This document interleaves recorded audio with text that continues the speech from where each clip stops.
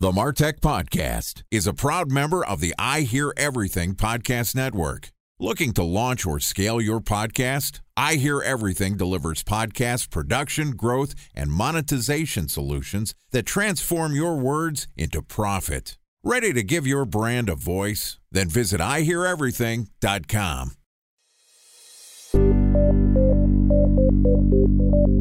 From advertising to software as a service to data. Across all of our programs and clients, we've seen a 55 to 65% open rate. Getting brands authentically integrated into content performs better than TV advertising. Typical lifespan of an article is about 24 to 36 hours. If we're reaching out to the right person with the right message and a clear call to action, then it's just a matter of timing.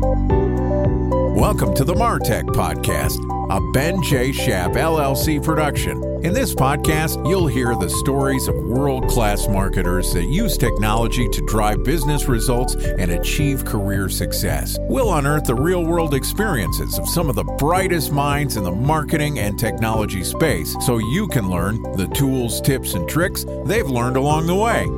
Now here's the host of the MarTech Podcast, Benjamin Shapiro. Welcome back to the MarTech Podcast. This podcast is sponsored by Searchmetrics. Searchmetrics sets the standard for innovation in the content and search engine optimization industries. They support businesses who care about understanding both how to use content as a marketing channel and how to improve organic rankings in Google.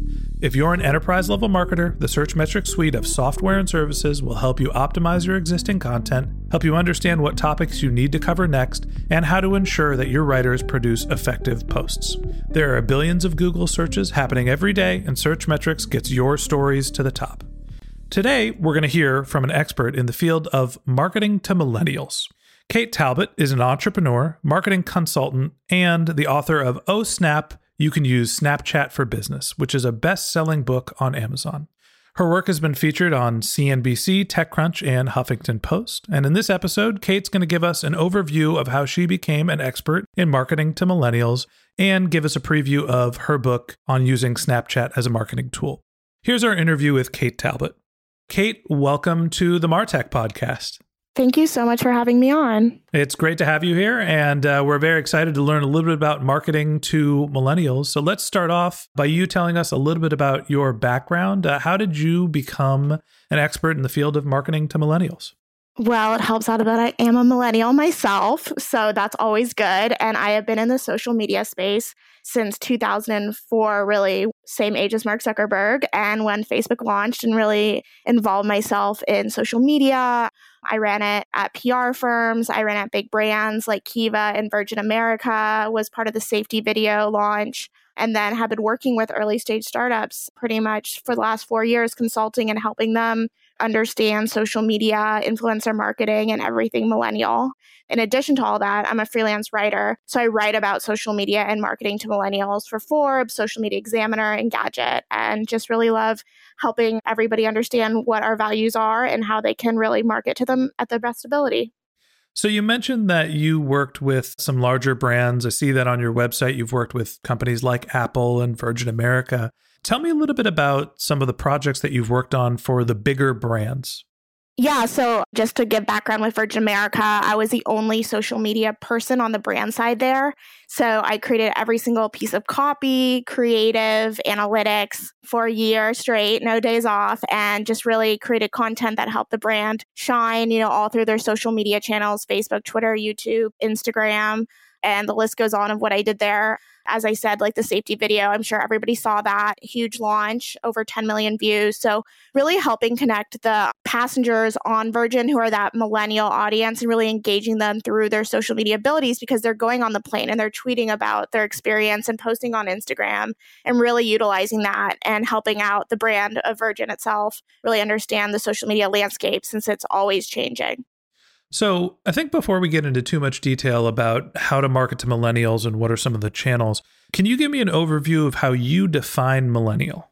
So I think what's interesting in the news, they always have this idea of the millennial as being lazy, as not working hard. But I think that's a really horrible stereotype. And I don't think it's representative of millennials itself. I mean, if you look at what a millennial is, it's, up to 34, 35 years old. And those millennials went through the economic collapse. So I think most millennials are scrappy, entrepreneurial, think of a different way of work style, and really have seen a lot more than previous generations in terms of the economy and other geopolitical factors that define how they look at the world. So I think the stereotype is bad, and I think that there's a lot of ways that you could engage with millennials because the way that they're digitally native, and they're also just really young and hungry and want to change the world.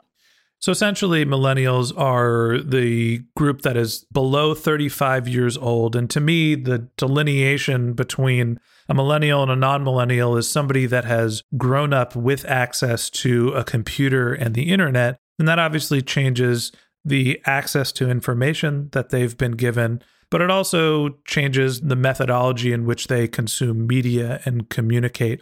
What are some of the key differentiators for millennials that you see in terms of media consumption, some of the types of messaging that they're interested in? Yeah, I think the number one thing that I see, whether you're an older millennial or a younger millennial, is the idea of experiences. And that is more important to them than having a house or having a cool car. It's all about what experiences you can go to and documenting those on your social media channels. So you go to Coachella and you're obviously going to do Instagram stories, and you're going to wear certain clothes, and you're going to post that onto your Instagram, and you're going to go on trips and travel the world, and you're going to make sure that you're documenting it in real time. So I think that's really native to millennials, this idea of wherever you go, you're always going to be documenting it and sharing it across your community. So the messaging that millennials really gravitate towards is authenticity. And that goes back to this idea of Instagram stories, Snapchat stories. The ability for them to have access to information at such a young age really makes them not trust brands as much. So anything that's authentic and personal is key towards millennials and marketing to them. So you mentioned that millennials are more interested in accumulating experiences than they are sort of possessions. Why is that the case? So it's cultural capital, and that matters more because, unfortunately, the way that social apps are nowadays is that we get that dopamine hit every single time we get a like or a share or a follow. So I think that we've been growing up with making sure that the content that we're producing goes out and it gives us that cool factor. And the idea of having a house, to a lot of millennials, A, it's really unaffordable. And then B, it's also not free. And I think that we're so used to traveling and having so much access that being able to post on social media is way more important than being stuck in one town and settling down. And you can see that in the birth rate declining or the marriage rates as well. So tell me a little bit about some of the marketing channels that you find are effective with reaching millennials. I would definitely say first off is always think about influencer marketing. Millennials really love influencers on Instagram and YouTube way more than they like celebrities nowadays. They feel like they're their friends, they're following what they're wearing, where they're going. And I think if you think about influencer strategy first, that's the way to go. And then you figure out which platform your audience is on. YouTube influencers have humongous reach, but older millennials aren't watching YouTube as much as younger millennials. So I'd really just think about video, of course, is big in social media right now, influencers, and then finding the right audience of where your community is. So whether that's Snapchat, whether that's Instagram or YouTube, but I think that personalization is really a big factor for millennials, and it's seen on those three social channels. A special thanks to our presenting sponsor, Mutinex. Ready to take your team from I think to I know? Then join brands like Samsung, ING, and Asahi who make better marketing decisions with Mutinex. Mutinex Growth OX, the marketing mix modeling platform that makes measuring ROI fast, easy, and cost-effective. Request a demo at mutinex.co. That's mutinex.co. Time for a 1-minute break to hear from our presenting sponsor, Mutinex. In 1919, John Wanamaker said, "Half the money I spend on advertising is wasted. I just don't know which half." Well, the advertising landscape has changed since then, and instead of reaching your audience on 2 channels, you're probably reaching them on 20. Turns out John didn't know how easy he had it. But that doesn't mean that you should give up on striving towards marketing effectiveness. No matter how complex your marketing strategy is, Mutinex Growth OX is the market mix modeling platform that measures the impact of marketing on your bottom line. Mutinex's market mix modeling platform calibrates your insights against the latest market conditions so you can make media and marketing investment decisions confidently and quickly. Ready to take your team from I think to I know? Then join brands like Samsung, ING, and Asahi who make better marketing decisions with Mutinex. Mutinex Growth OX. Your best decision starts here. To learn more about Mutinex, go to mutinex.co. That's MUTINEX.co. Okay, here's the rest of today's interview.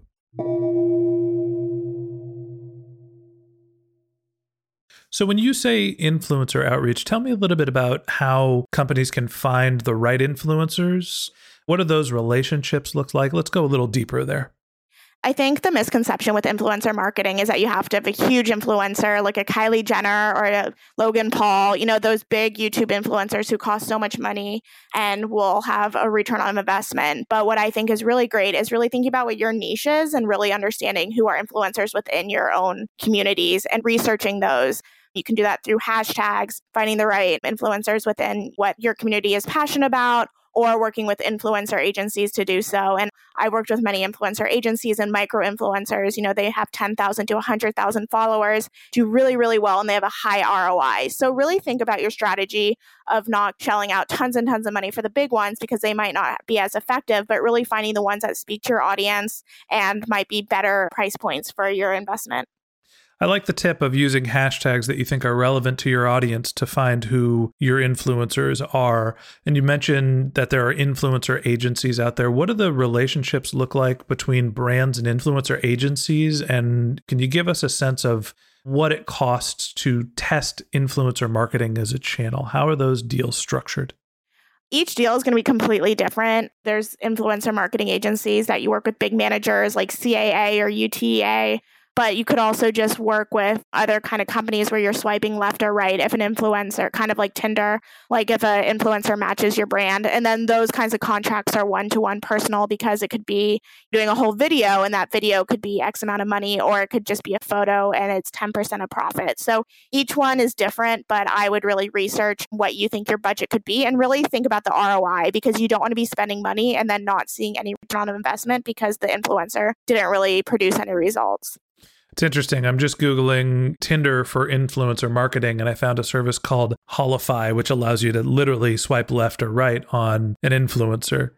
I understand that there's a range in terms of how much a company will pay to reach an influencer, and it depends how many likes that person has. But are those deals on a cost per impression, on a cost per post? Is there any way to sort of build in a performance-based criteria to how you pay influencers? What's your experience working with creating a collection of influencers for a brand at scale?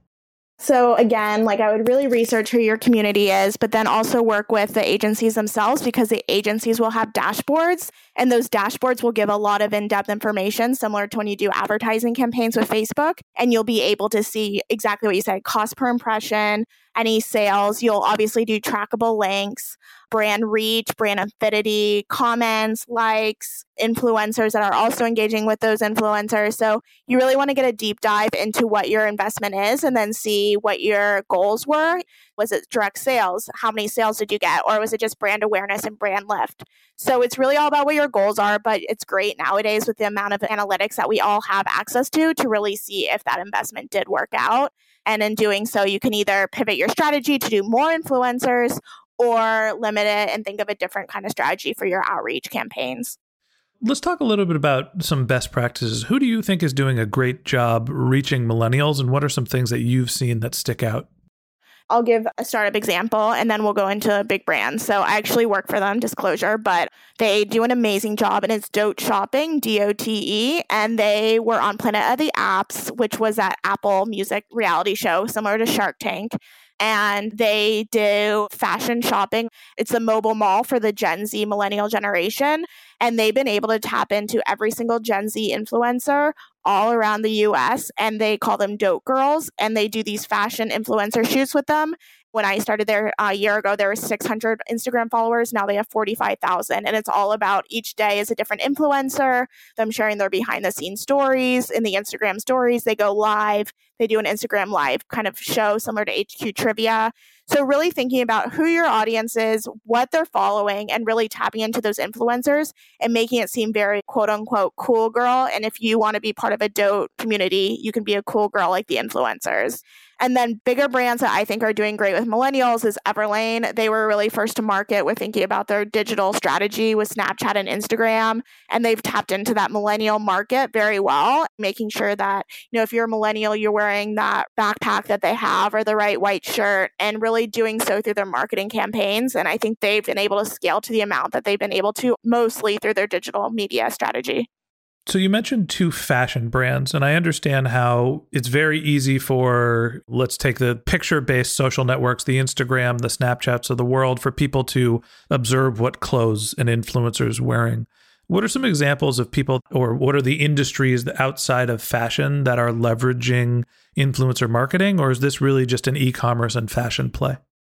I hear this question a lot because, of course, Snapchat is very beauty, fashion, B2C, consumer based, but I definitely think there's a B2B play as well for all of this.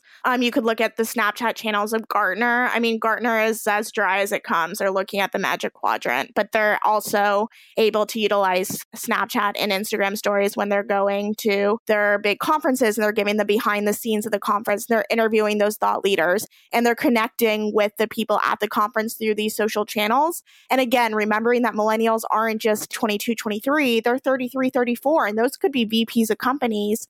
And they really are thinking about that digital consumer who is in the B2B market, and they're making Gartner fun. And you can see that as well with Salesforce and HubSpot and all these kinds of B2B companies that are humanizing their brand through millennial marketing.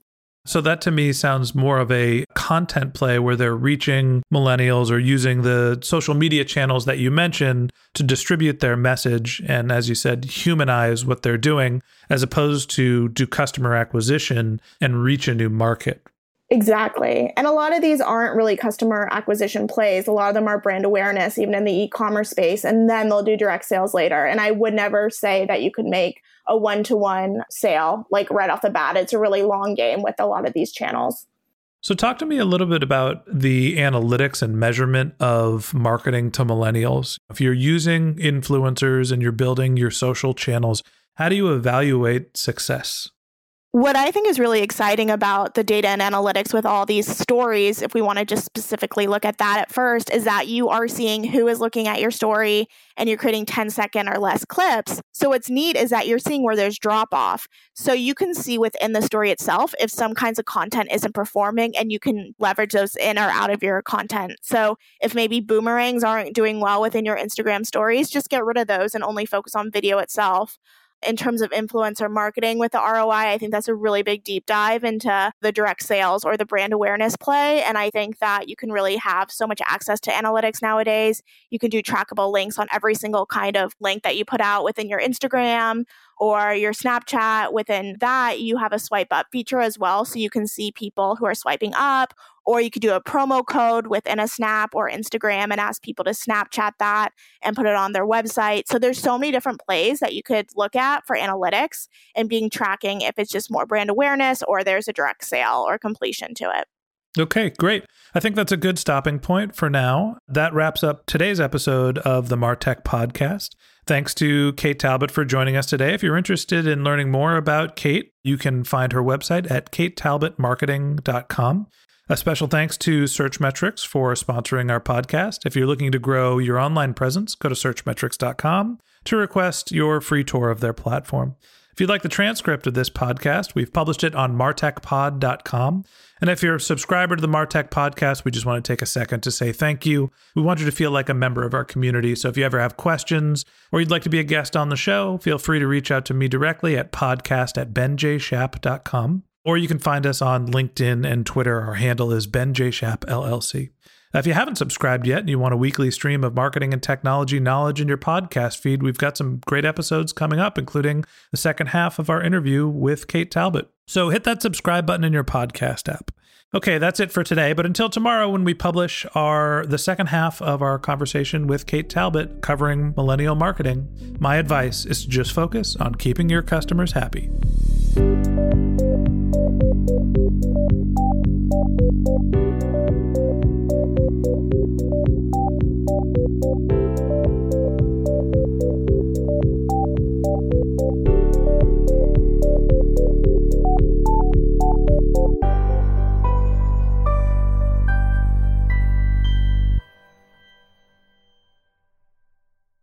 Thanks for listening to the MarTech Podcast, an I Hear Everything production. Looking to launch or scale a podcast like this one for your brand? Then visit iheareverything.com.